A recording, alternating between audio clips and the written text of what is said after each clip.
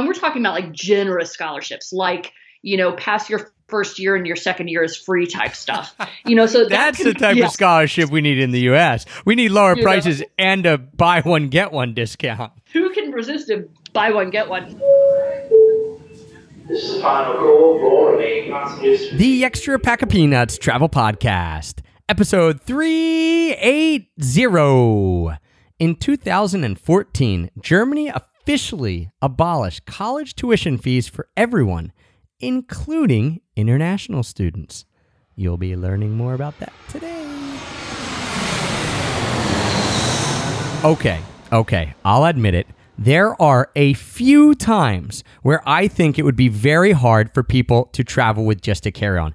And these times are when people are going to live abroad for an extended amount of time. Whether you're a student, you're going to go over for 6 months or a year to study abroad, or you're going to move abroad to go to a school in another country for good, maybe for all 4 years, or you're someone who takes a job in another country and you're going to be there for a couple years, or if you're like me, you teach English in Japan and you go there for 2 years.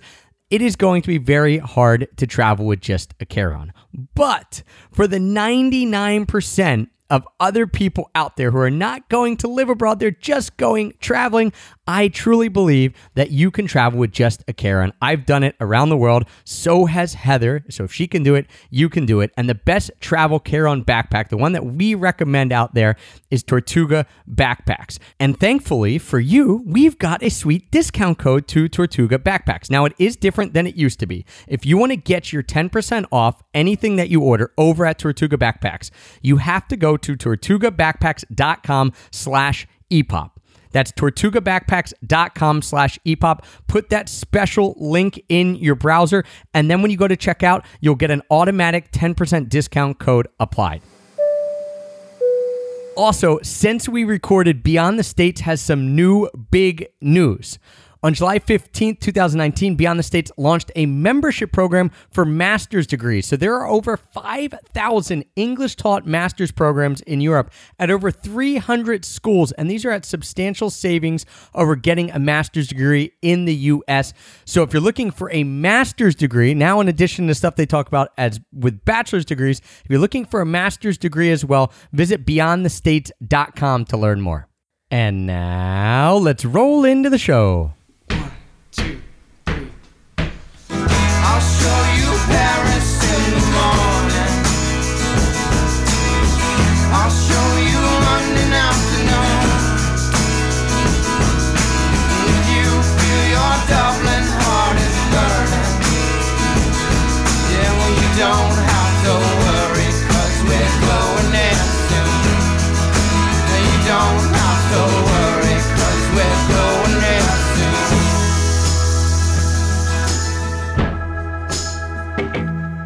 Hello, travel nerds, and welcome to the Extra Pack of Peanuts Travel Podcast, the show that teaches you how to travel more while spending less.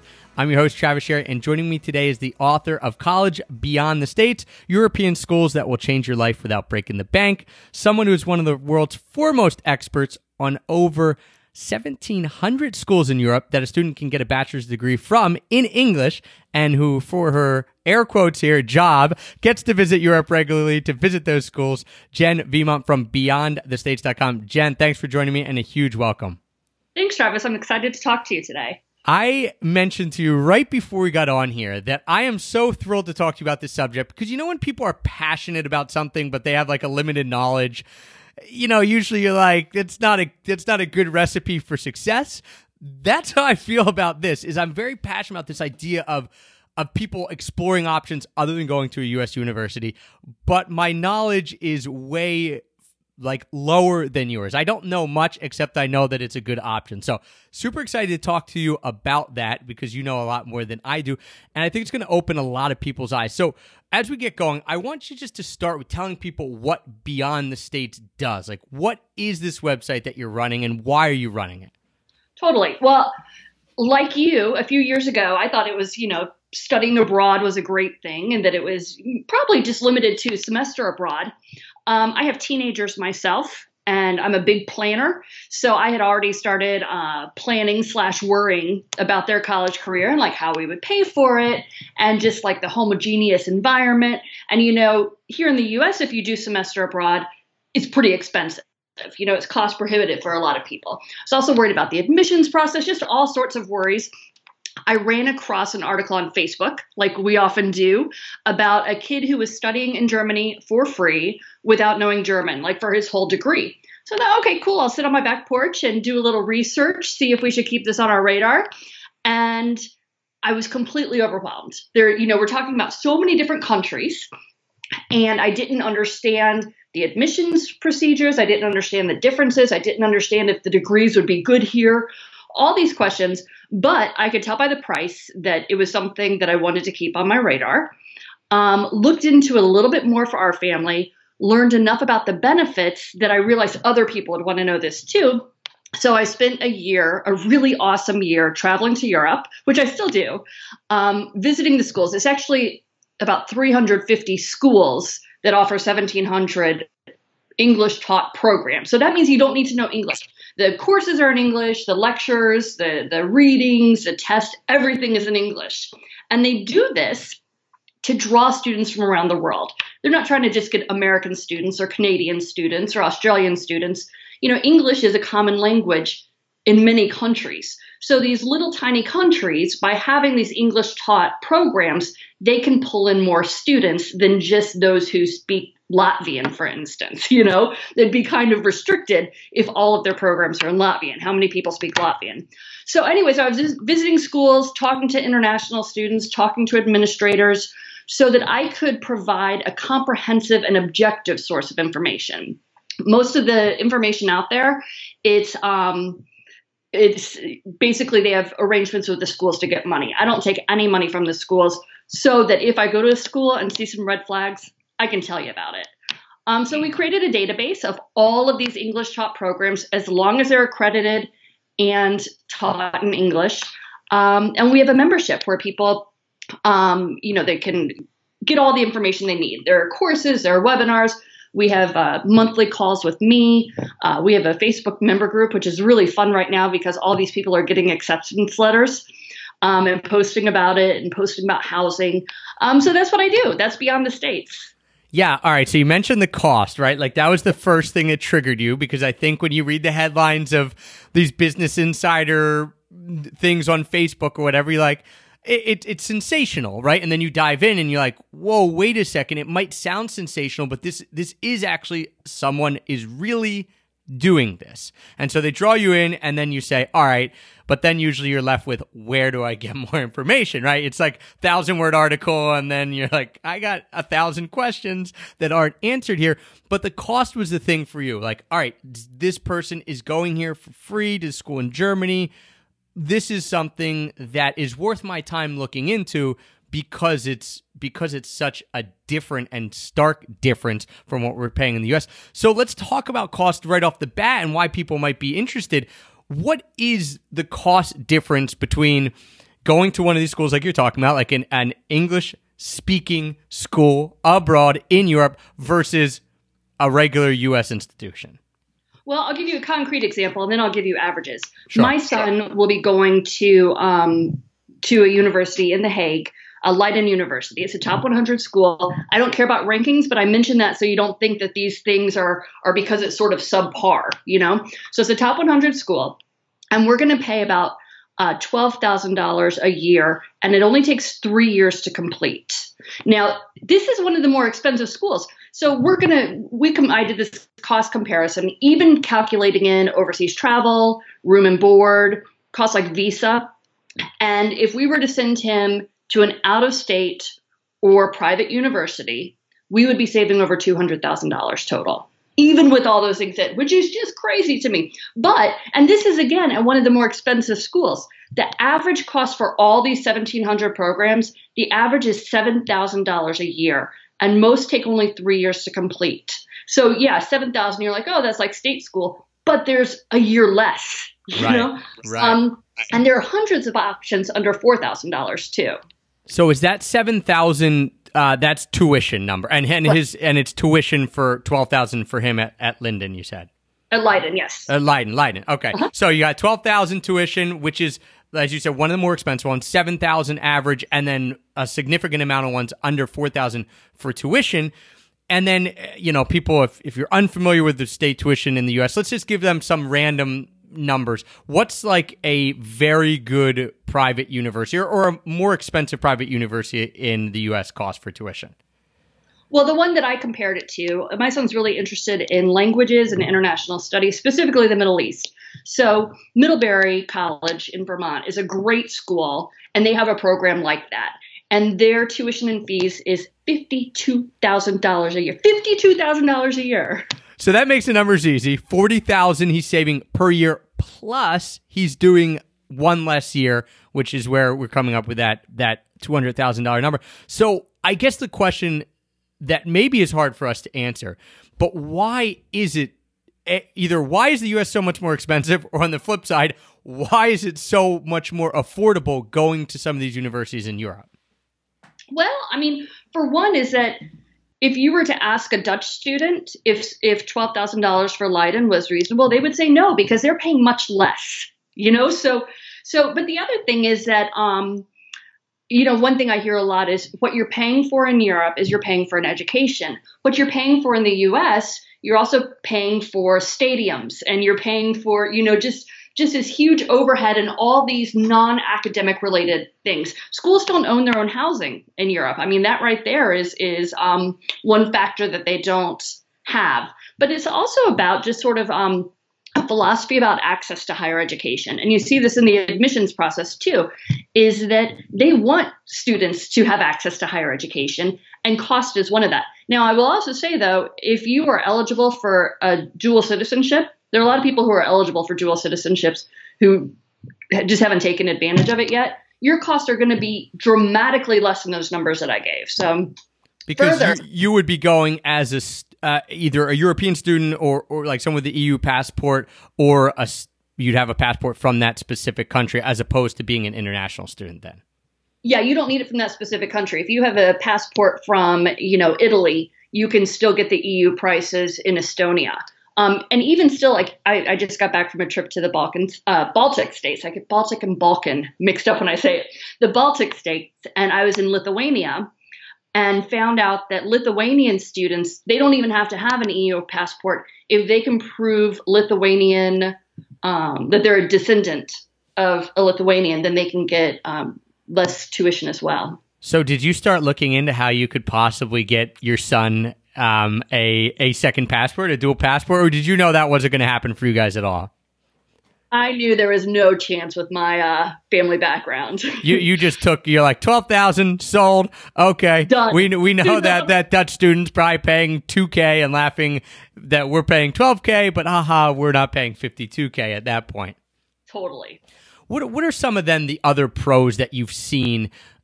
Cost, huge one, and probably my guess would be the overarching reason why people at least start looking into it is cost, because they're like, these are big numbers that we're saving.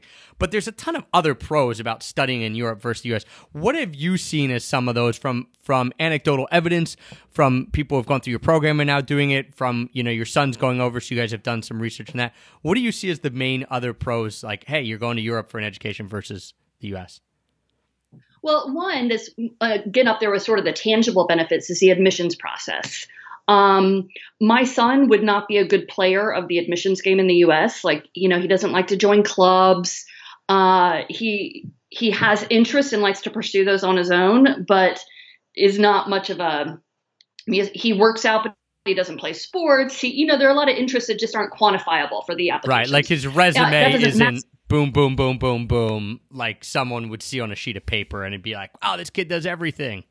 Totally. So in Europe, what generally happens is it's not competitive, in that if you meet the requirements that they set out, then you're in.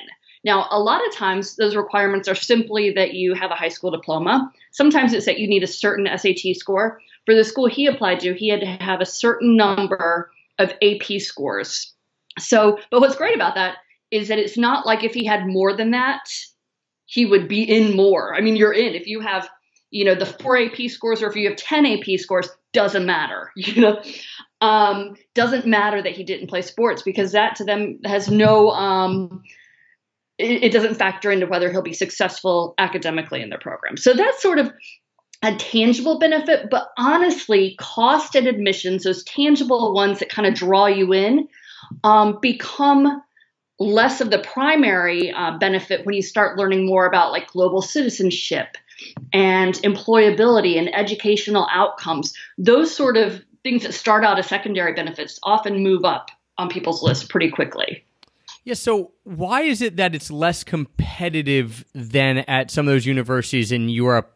Why would it be that you're not competing against so many people? Is it because so many fewer people are going to secondary ed, or at least that type of secondary ed in Europe, the traditional 4-year or 3-year model?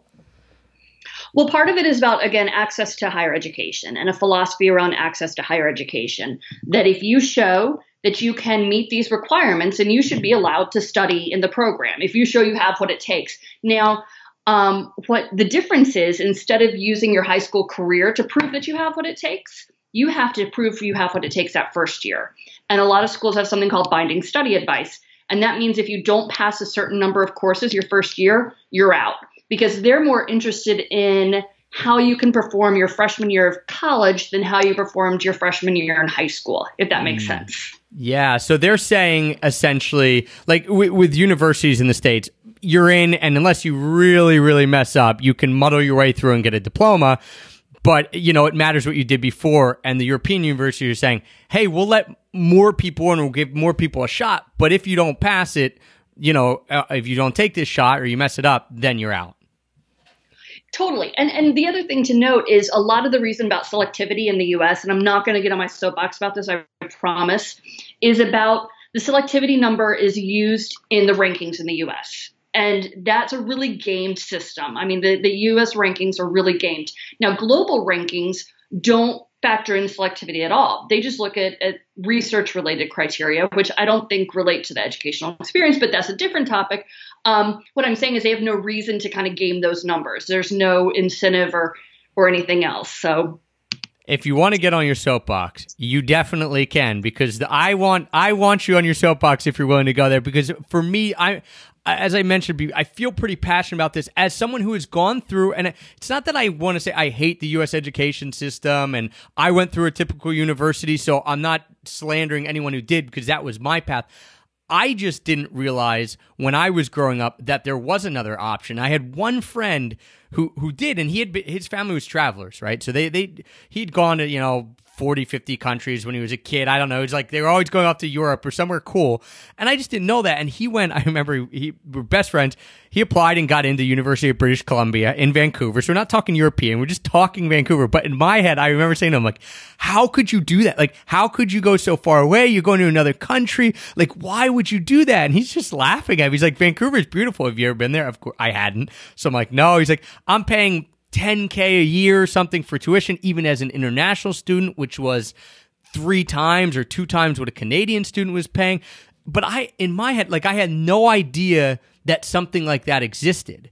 And it was just out of ignorance. I didn't know anyone who was doing it, and I hadn't heard about it, and I didn't travel much. And then I look back on it, even 5 years out, I looked back on pretty quick once I started traveling, was like, wow, there are a lot of options here. And so I think that's the issue, is that none of us know about this, and I guess I don't know why. Maybe it's, I don't know. Maybe you know better. Like, why is there an ignorance towards the options of going to other countries and paying substantially less?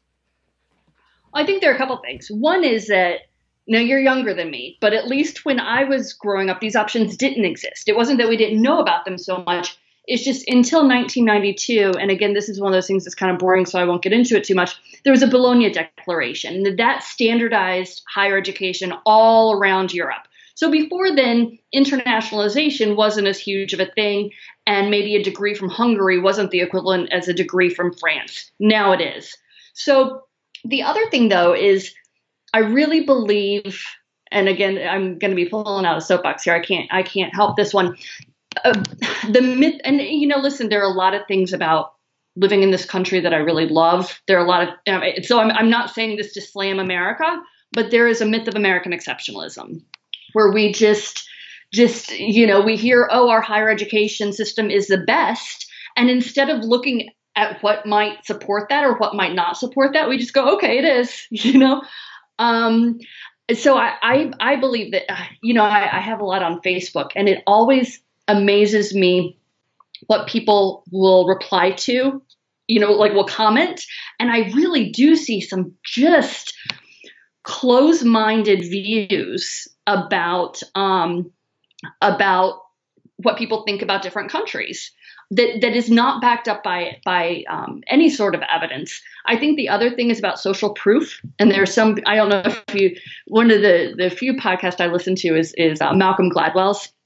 And he did this thing a while back about threshold and how some people need to, in order to make sort of different choices, they need to see that more people are doing it before they'll consider it for themselves, even if it's the right decision. So there are some people who do need that social proof to see that, oh, okay, so-and-so's doing it, so I guess I can too. So that's another reason we're trying to spread the word. We have a lot of members who are doing this now. So, and that's what I love about it is, and I'm, I think we're all guilty of social proof in different ways. I might feel like I could be brave enough or have enough courage or be a guinea pig in some ways, whereas there's other parts of my life where I wouldn't have been, right? Like, so I think that's the beauty of spreading the message, is that there are people out there who this would be perfect for, and they're holding back, or like we said, they might not have even heard of it. Now, do you think with the U.S., and this is speculation though, I mean, there has to come a tipping point where these tuitions go up and up and up. I mean, and like way above the rate of inflation, way above the cost of goods going up. I mean, they're just going up astronomical percentage points every year, to the point that now, like you said, $52,000 in tuition for a small liberal arts school, which is, more than the average American person is going to make in a year.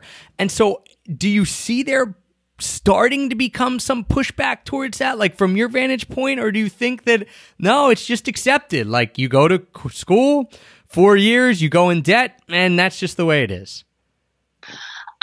4 years, I wish. I mean, honestly, the graduation rate is more like 6 years these days, because, like we were talking about, you don't really fail out, you just add more time on. I don't know. I would have thought if there was going to be a tipping point, it would have been by now. There's this website I found called College Calc, and what you can do, it's so disturbing, you get really sucked in. You can put in, it shows you what, like, I like to look at what college cost what a certain college cost when I went to college versus now versus what it's going to be just 5 years from now.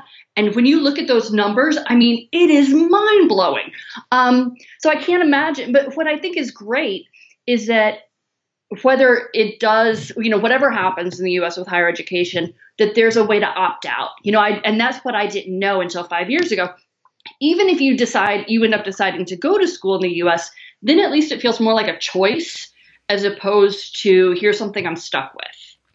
I think that's really important. I was going to ask you, what if you have a son who we know is not going to school in the U.S., and then you have another child as well, right? I have a 14-year-old daughter. So what if your daughter says to you, she's 16 and looking at schools, or maybe she's looking now because her mom knows all about colleges and her brother's going. But, what if she says to you, all right, I've looked at this stuff. I really, really, really want to go to Duke. And I know you guys are down in Chapel Hill. So, like, I want to go to Duke. My friends are going to Duke.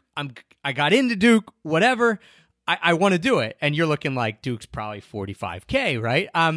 So what if your kid, and I'm in the same boat, just like 15 years behind here or 13 years behind, what if they come to the decision themselves that they would like to do it? Would you allow it? And B, how would you feel, I guess? Because I don't want my kid to decide to do it, but maybe they will. Well, a couple things there. First of all, if that's what she decided, I would want her to let me know exactly why, and it can't be a reason like, well, because I want to be in a sorority, because I'm not going to pay $45,000 for the social aspects. I'll throw you really big parties every summer or something. You know what I mean? That's a lot of money to spend on parties. Yeah. Right. So I would need to know some really compelling reasons why, as well as a financial plan I'd want her to have if she were making that choice.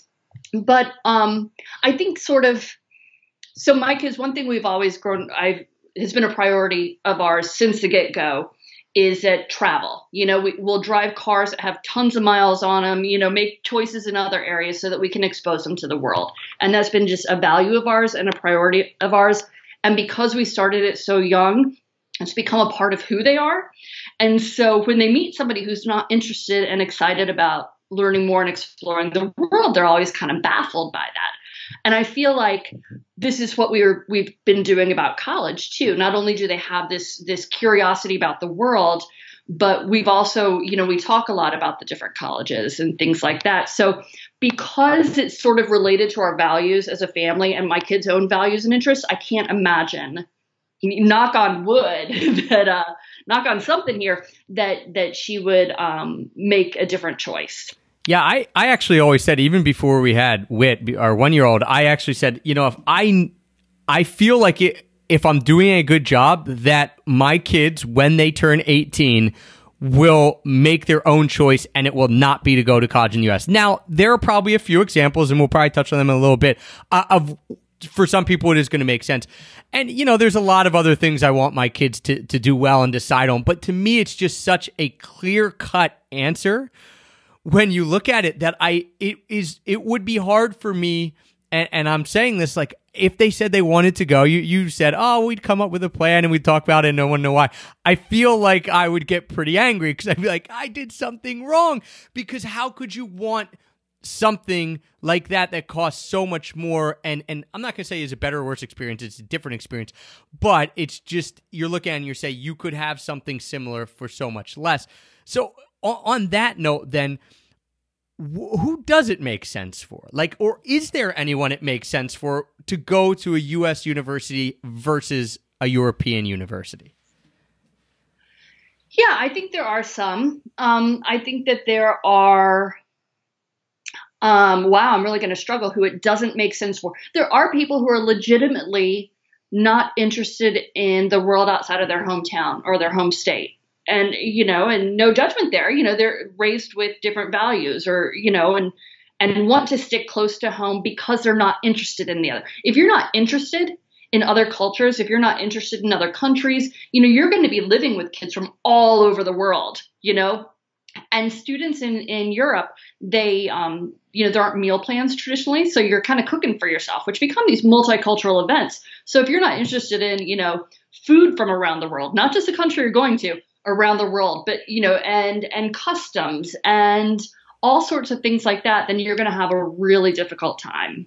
Are there any majors specifically that you would say, and again, this is American exceptionalism, right? But are there any majors that you would say, hey, if you're getting into this, it does probably make sense to stay U.S. based and pay more because of A, it's a better education, or B, you're going to have to come back. Because, for example, I went to school in Pennsylvania. I lived here in Pennsylvania. The only reason I decided to do that was I knew I wanted to be a teacher, right? And so, all right, well, I'm going to go through. I have to get my teaching certificate. I can go to these other states to get my degree, but I'm going to have to come back here and take a bunch of other classes and pass this test. So are there professions like that you see like, it just isn't going to line up as well if you go abroad than if you stayed here? Yeah, medicine. There are these integrated medicine programs that combine a bachelor's and master's degree in one. So in 6 years, you get, your bachelor's and your MD.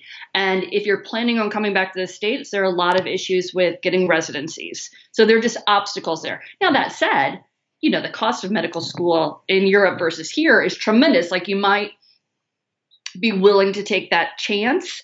But definitely those medical fields create more obstacles. Other than that, there aren't as many. The main difference academically, you brought up a really good point. Here in the U.S., your first 2 years of college are generally gen ed requirements. So in Europe, when you apply to a school, you're applying to a specific program at that school. So you're basically declaring your major ahead of time. And all of your classes, other than electives, are going to relate to that major. It's like a setup. Year one, you take this. It's not like the pick and choose of here. It's that here's what you're going to take year one. Here's what you're going to take year two. There might be some electives.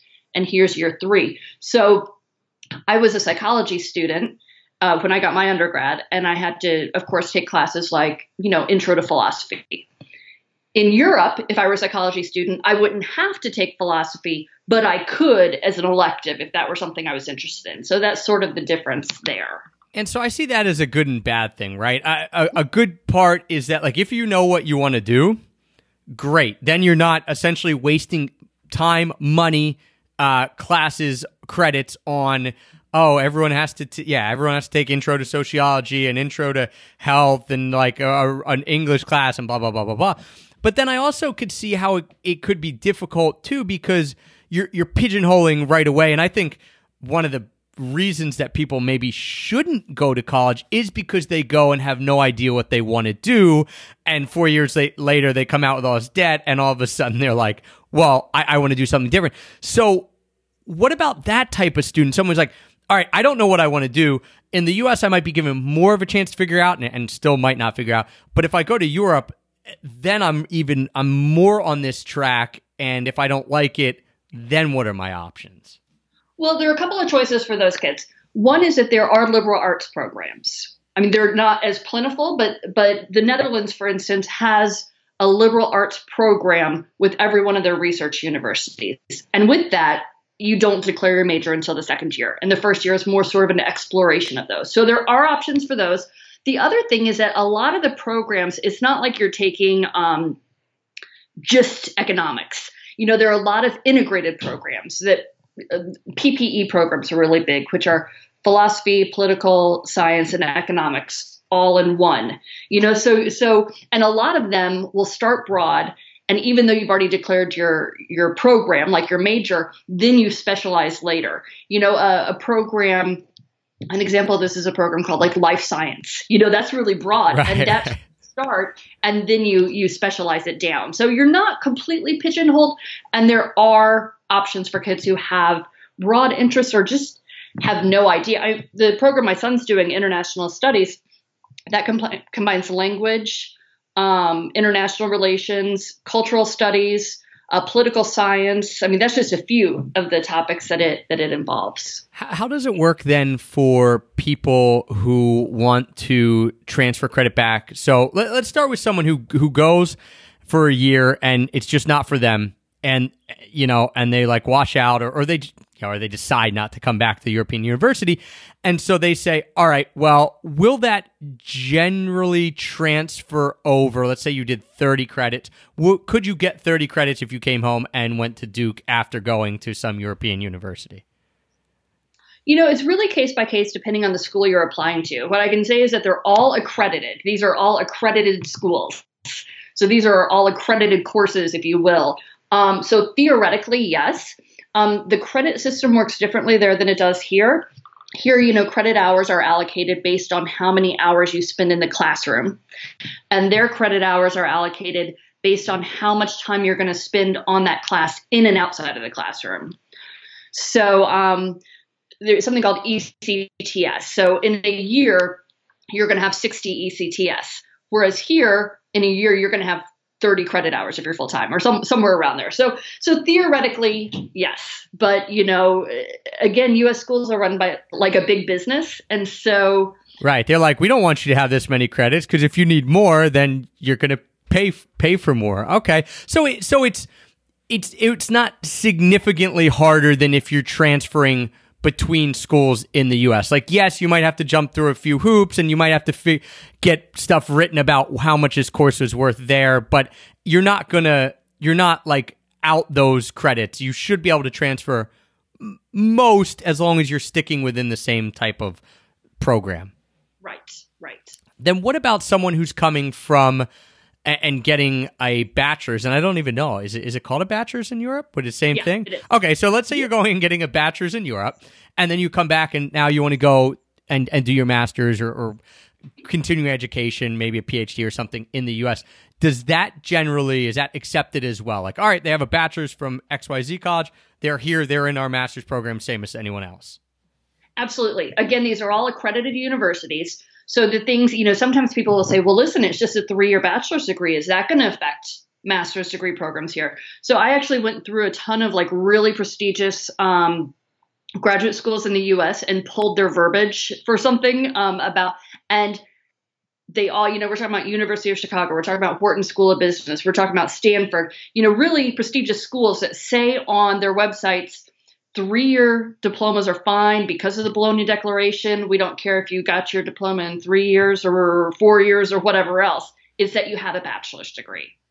Yeah, and I would assume, actually, in a interesting way, you could correct me if I'm wrong, that those types of universities, ones you mentioned, like UPenn and Stanford and all of them, it might even be easier because they have so many international students. Like, would it be easier to do that than, let's say, you went to, again, we're using Middlebury. I don't know if Middlebury has a master's program, but you're going to a small school where they're like, oh, we don't, they might have 1 or 2 or 5 international students going for a master's, where like UPenn, you're in with a bunch of other people coming from all over the world who have all different types of, same degree, but all different types of years that they spent. Yeah, I think more than anything else, it's something that has you set out, that helps you stand out. Here's something really different about me. While everybody else, the majority of your other applicants graduate from U.S. schools, I didn't, and here's why, and here's what it did for me. You can really make it stand out for you. And there have been studies done, and this is more about employment than grad school, but that show that studying abroad for greater amounts of time, so we're not talking about, just the couple months study abroad, it has significant impact on not only job offers, but career advancement. And this is primarily due to the soft skills that students develop, that employers are really looking for and they're finding lacking in U.S. students. If you live in another country, you know this, you learn how to navigate unfamiliar circumstances. You learn to work with people with different backgrounds and perspectives. These are skills that you're gaining on a day-to-day basis. Yeah, that was actually going to be my question. We might as well take it all the way, right? We do all right, you leave and don't have your bachelor's. Now you have your bachelor's, come back for master's. All right, now you're coming back to get a job.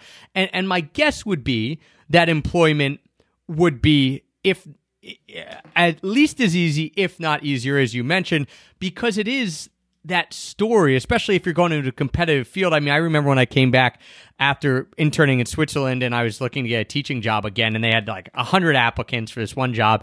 I went in, did my interview. All they asked me was about why I was driving baseballs around Switzerland for my internship. Nothing about education, nothing about my teaching philosophy, any of that. And I left, and they're like, oh, we've got 50 other interviews. Cool. I left. 5 minutes later, got a phone call, and they're like, hey, we're going to cancel the other interviews if you want a job.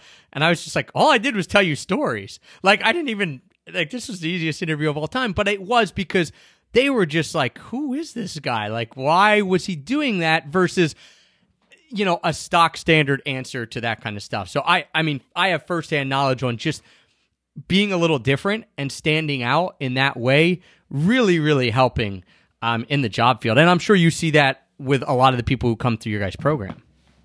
Totally. And you brought up another good point about internships. In Europe, many of the schools, many of the programs have a required internship as part of your graduation requirements. And we're not talking about, okay, it's summer, go find yourself something. We're talking about, they partner with multinational companies. So, because some people say, oh, well, you do your internship in Europe, how's that going to help you here? If you're doing your internship with a multinational company, that is going to help you even if you decide to come back. And that also, I don't want to forget to tell you this. I'm going to segue into this if you don't mind.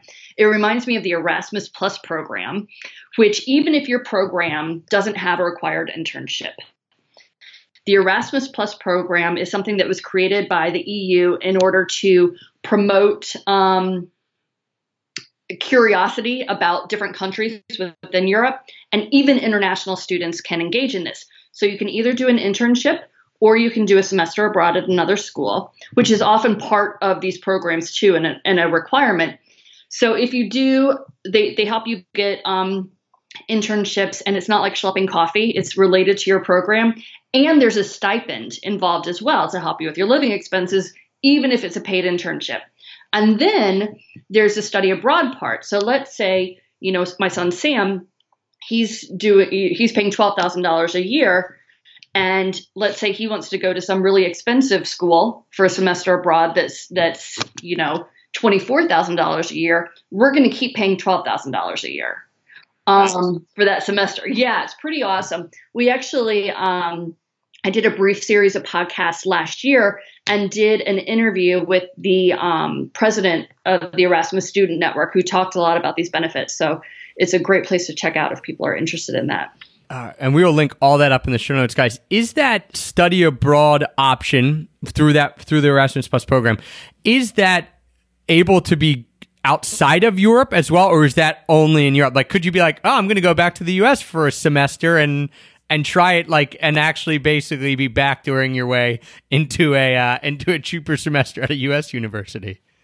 It used to be only Europe, but now it's because they added the plus. You know, they're adding these countries outside of Europe as well. So I don't know what schools they are, but I do know that there are some in the US. I know there are many in Asia. One of our members, she's been studying in Prague, where her tuition is something like $6,000, and she's going to be studying in Malaysia for a semester next, just in a couple of months. So, you know, there are a lot of options outside of Europe as well. That actually brings me to a question then. If you don't want to do, like, if you're not just going to do a study abroad outside of Europe, and we're just going to talk about going abroad to other countries, and your forte is obviously Europe here, but are there other options? I mean, I know there are options, but how good are the options, I should ask, of saying, all right, maybe someone wants to go to South America or Asia, or or they want to go somewhere else, they want to go to Australia. Are there similar type options for them as the stuff that we've been talking about within Europe? Okay.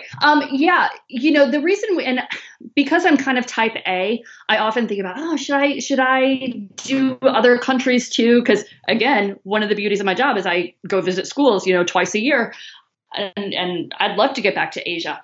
But here's what I'm finding is that the reason we're sticking with continental Europe is that across the board in continental Europe, excluding Switzerland, which has a high average, we have these benefits of tuition, of admissions, of countries that are working towards internationalization. It's across, and there's also one reason we don't do the UK is that price and admissions, and also with Brexit, we don't know what's going on there. So that's one reason we haven't listed the UK. Also, it's Anglophone.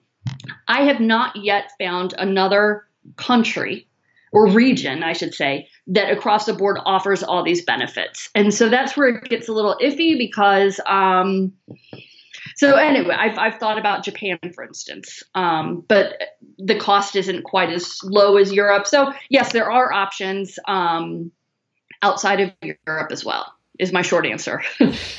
What are some of the most popular countries that most popular for offering these programs? So if there's 300 and some programs, which are the ones that have the most availability? And then what are you seeing as the most popular for people wanting to go to? Yeah, that's a good question. Well, first of all, the Netherlands has something like 300.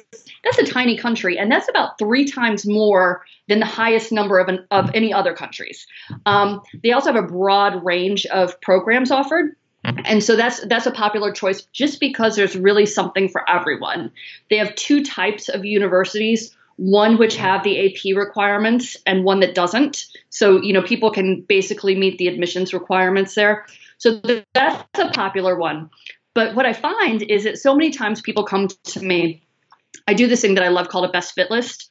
And it's like a student fills out a questionnaire about, their personality, their interests, their qualifications, blah, blah, blah. And then I give them a short list of good options. And so many times they come to me and they're like, I want to go to France. Now, I mean, France is great and everything, but they mostly have business programs. So if you don't want to study business, it's not a good place for you. And people say it because they know it, So I often encourage students to look past France, to look past Spain. And we have students who are now super happy in Estonia, for instance. Nobody's ever come to me and said, hey, I'd like to study in Estonia, but we have, a handful of members there this year. And we also have a number of members in Prague. And again, we have a number in the Netherlands and then some scattered, throughout other places in Europe. What are some of those underrated countries? You mentioned Estonia. You mentioned Prague and the Czech Republic. Are there any other underrated countries where you're like, oh man, there's so many opportunities here, but people don't know it, so they don't ask for it. But when people go, they come home and say like, yeah, this was a good choice for me. Definitely Prague. I have to tell you, I just got back from Riga, where I would move tomorrow. I mean, I loved Riga. They're not quite as internationalized as some other countries, but I feel like they're on the cusp, and there are a couple of really good countries. I noted a couple of good schools there that I noted in my most recent blog. But I do think that whole region, it has all the benefits, along with Estonia, has all the benefits of Scandinavia without the Scandinavian price tag, which is pretty cool. Yeah, all right, so we got the Baltics. Yeah, and you mentioned like Estonia and Latvia and all. So you have the Baltics is kind of that a hidden gem up there. And like you mentioned, so much cheaper than the countries around it, especially if you're looking west towards Scandinavia, which is, I mean, do you even have people going to Scandinavia, or is that? Yeah, I mean, because tuition is still reasonable. So, I mean, tuition for instance, in Norway is free for international students. Now, the cost of living is crazy. Like, go buy some Band-Aids in Norway and see how far, it's not just like rent, it's day-to-day living. But we don't have a lot of students in Norway actually, but Copenhagen, there are a number of schools in Copenhagen and also throughout Finland. Finland used to be free for international students until just like 2 years ago. Now international students have to pay, but all schools have to offer scholarships. And we're talking about like generous scholarships, like, pass your first year and your second year is free type stuff. So that's the type of scholarship we need in the U.S. We need lower prices and a buy one, get one discount. Right. Who can resist a buy one, get one? But they're very generous scholarships, and that offsets the living prices of those regions. So what are some of the other countries that have free tuition for international students then? Okay, so Norway, Germany at most of the public universities. However, Germany just changed their admissions requirements for American students, which makes it a lot harder for American students to get in without already having college credits. Which again speaks to the myth of American exceptionalism. That's because our high school diploma is not the equivalent of theirs. Let's see. So those are the free ones. Yeah. Italy, their public universities in Italy determine your tuition based on family income. So it's not free, but it's like a sliding scale. Here's the thing though. Italy's so kind of laid back about when they're going to give you information. It would drive somebody like me crazy. So you don't find out what your tuition is going to be until you're already at the school. In our database, I listed as the highest that it would be, just so you can prepare for that, just in case. Sure. You might get a little surprise in a good way, but you're not going to get a surprise in a bad way. It's like going to the doctors here in the U.S. You're like, oh, how much is it going to cost? We'll tell you after we're done. I'm like, then I don't really have a leg to stand on here, or I can't make a decision. Totally.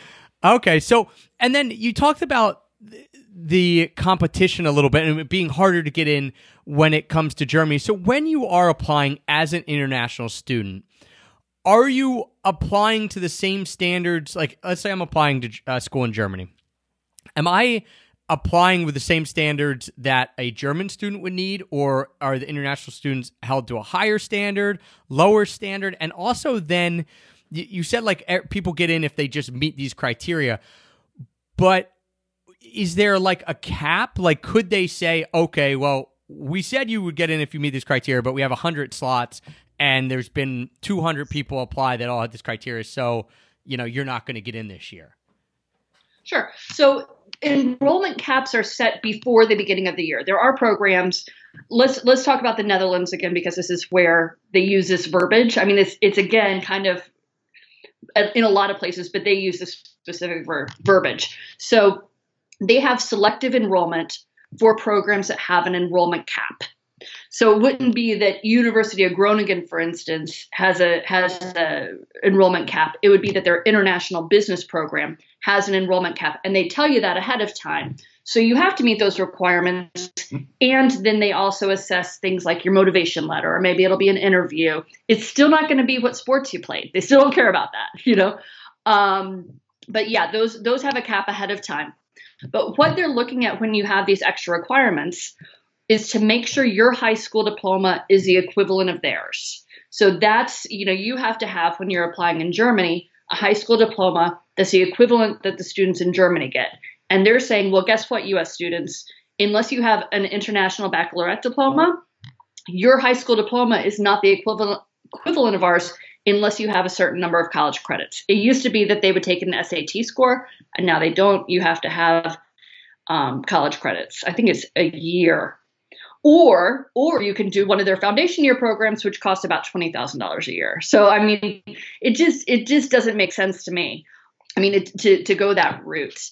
So there are only about 300 programs out of the 1,700 that require these sort of extras along with the high school diploma. So they are there, but they're not the majority. And so, like, I know it's going to be hard, but how competitive is that? And I, on an average, not across the 300 that have extra requirements, but the other 1,400 programs that don't.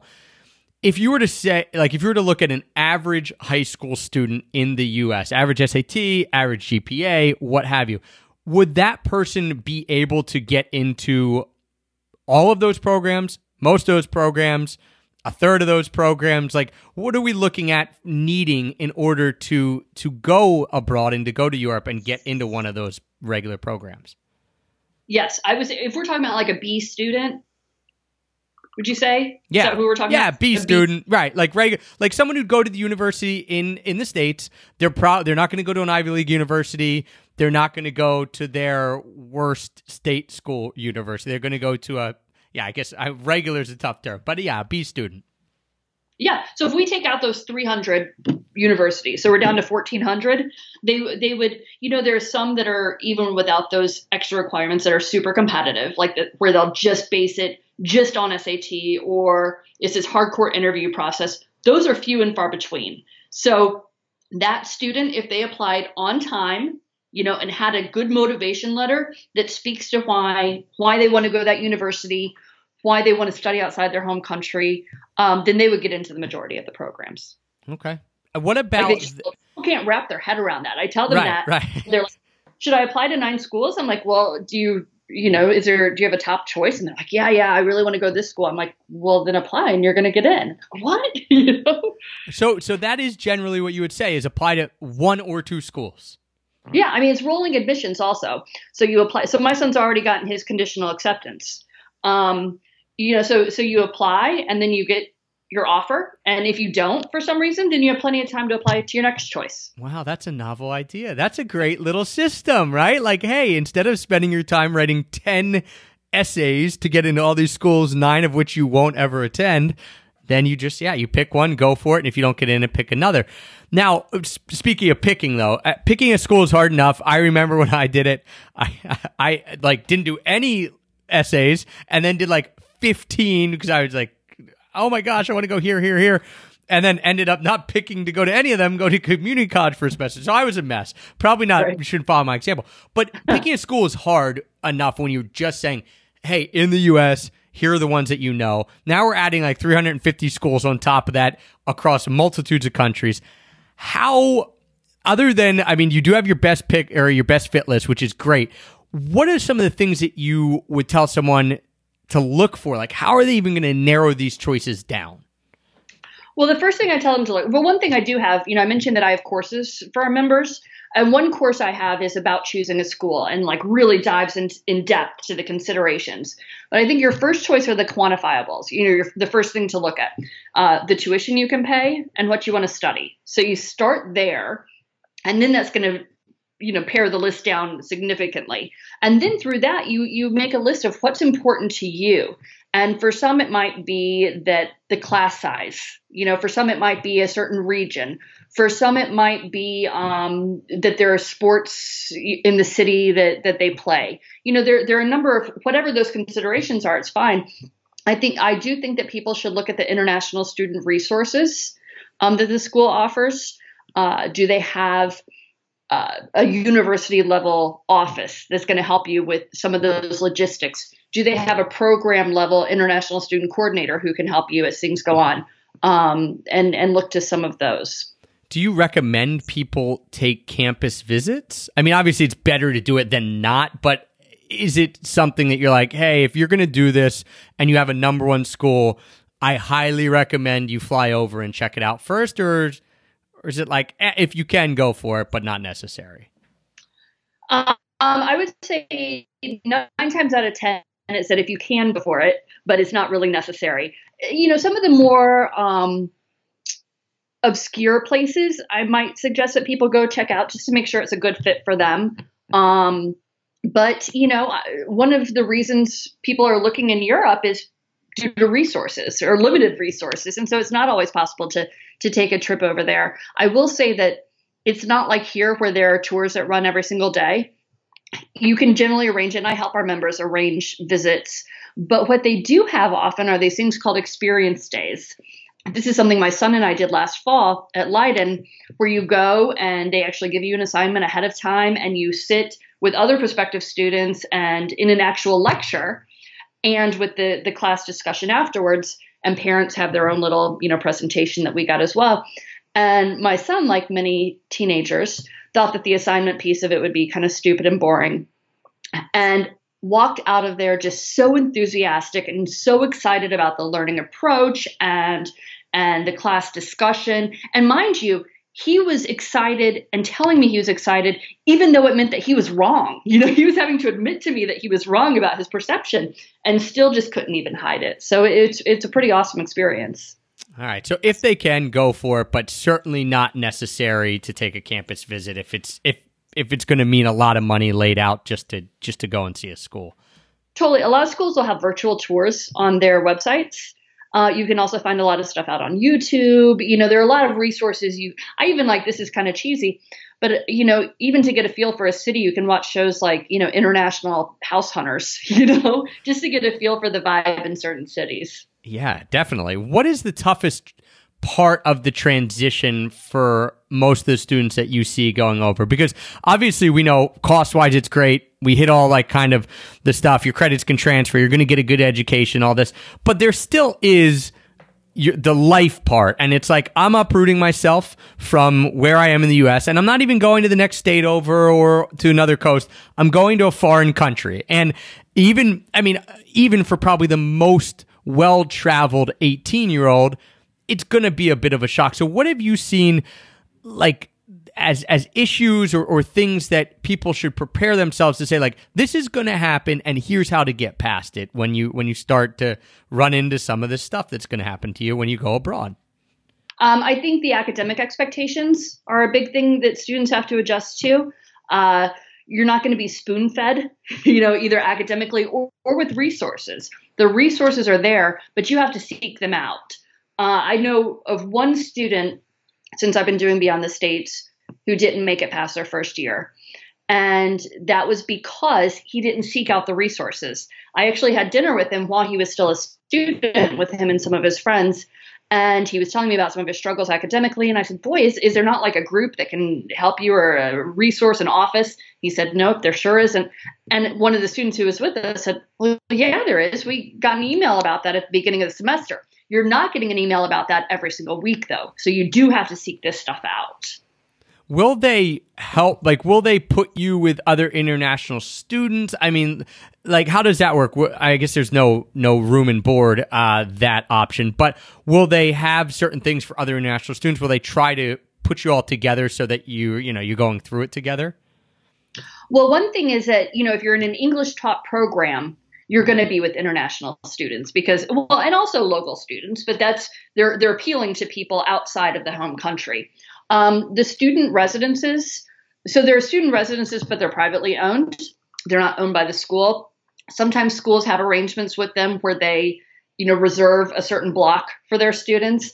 And then, yes, international students are generally put together mostly because local students, if you know the area, you're going to start out with an apartment already. Some friends there and you'll rent an apartment already. So student residences are highly international anyway. Okay, which makes it easier. What are some of the cons that you would say? I mean, we talked a lot about the pros. Are there certain things, not reasons enough that would make you not do it, but things that are tougher, that are harder, that might make someone choose not to do it because they don't want to have to deal with the hassle? Yeah. You're not going to get home as much. There's no Thanksgiving break. If you do have a spring break, you probably want to spend it, tooling around Europe rather than coming home. So you're not going to get home as often. It's more expensive to get home. That would be the big one. The other thing is that there are, even though it's easier to get in, there are challenges between when you get that acceptance letter till the time you get to school that are headaches. They're certainly surmountable, but they're headaches. Getting your student residence permit. We don't have to have visas. American students don't have to have visas to go there, but we do need the student residence permit. There are often just these bureaucratic nonsense rules around it. I have one school that I was working with, and we did a series of college fairs, and we were signing some documents about it. And I had to resubmit the document 3 times because it wasn't signed in blue ink the first time.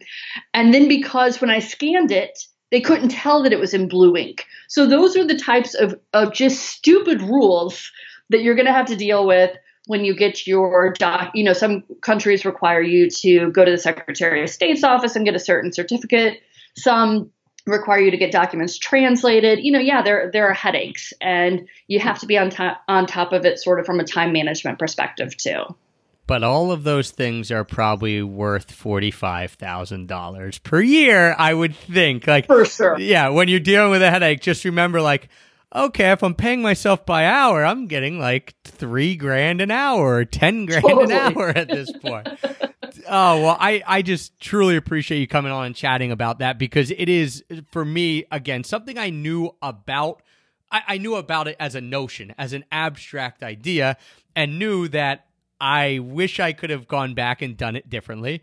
And also knew that now having a child, all right, this is something I want to learn more about. So I'm super excited that you were able to come on and basically just answer every FAQ that I'm sure I had. Is there any other questions that you could answer that I haven't asked? You're all right, here's a common one that people ask that we want to hit on, because I feel I was definitely curious.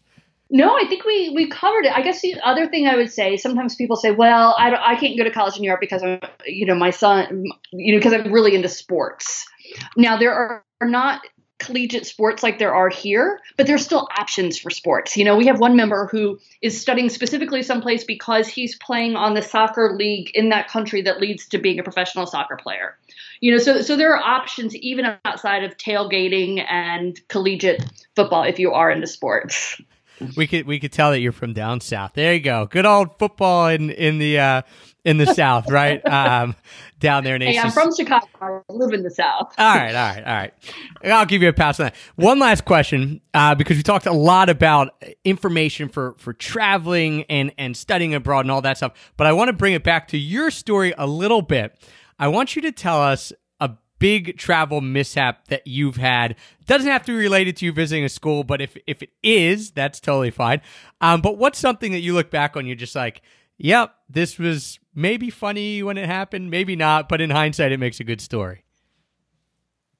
Well, I won't get into the food poisoning I had in France, which was one of the worst experiences of my life. But more recently, we went to Barcelona for my husband's 50th birthday. And I was making the arrangements, and we have literally 2 nonstop flights to Europe from where we live, which is horrible. So, but anyway, we usually just fly direct to Paris and then fly wherever we're going, from there on some cheaper airline. So I bought his ticket from Paris to Barcelona separate from my own, and didn't account for the fact that even though we were leaving Raleigh on, the 10th, we weren't getting to Paris until the 11th. So his plane ticket would need to be on the 11th and not the 10th. So so my ticket was fine though, because it was booked separately. So I got to Barcelona, and he had to spend the day getting from Charles de Gaulle to Orly, and then from Orly to Barcelona. And that is how he spent his 50th birthday. And I have to tell you, I'm happy I'm married to him, because if I were married to myself and did that, I would never hear the end of it. Right. You'd be freaking out on yourself. And he's just like, Totally. well, it's okay. It is interesting that your ticket was okay and his wasn't, you know? Well, I don't know. You know, I guess if you want something done right, you should do it yourself. That's right. That's right. Well, thank you so much, Jen. What else do you guys have coming up in the pipeline with Beyond the States? Like, is there new stuff you're rolling out? What should people be aware of? Well, in January, we have our last college fair, which is a virtual event, and it has 8 of the 13 schools that were in the book that I wrote. So that's our big thing right now. Other than that, it's just, making sure we're keeping the database updated for our members and getting all the information out there to people. Awesome. And the site, I got to tell you why we're still on, is laid out so well. Like, it's simple. It's easy. You can find the information you need. Like, I went there and thought, I don't have any questions. Sometimes you go on and there's so much information, you don't know how to navigate. I'm just like, boop, boop, boop, popping around. I'm like, I could learn everything I needed right here on this site. So it's well done. And I just want to thank you for joining me today and shining a light on this fascinating topic. I think showing people that there aren't only other options, which we talked about in the beginning, but oftentimes there's better or certainly way less expensive options. And for assuaging that fear that comes with like, hey, this is out of the ordinary. I don't know anyone who's doing it. Is it safe? Is it okay? Am I going to get credits? Like all those questions people have when they don't have someone to rely on. You guys do an awesome job at that. So remind people one more time how they can come get a hold of you. Just go to beyondthestates.com and you'll find everything you need to know there. You can find the answers to your questions or check the membership page to join us. Awesome. Thank you so much again, Jen. Now I'm actually excited for my kid to grow up and go to school. Like, forever I'm nervous, right? Like, oh my gosh, what am I going to do? I'm going to have to start saving now. Now I'm excited. It's great. Totally. Thank you. Awesome. Thanks so much, Jen. Thank you, everyone, for tuning in today, for your continued support that makes us the #1 rated travel podcast. And until next time, happy free travels. I'll show you Paris.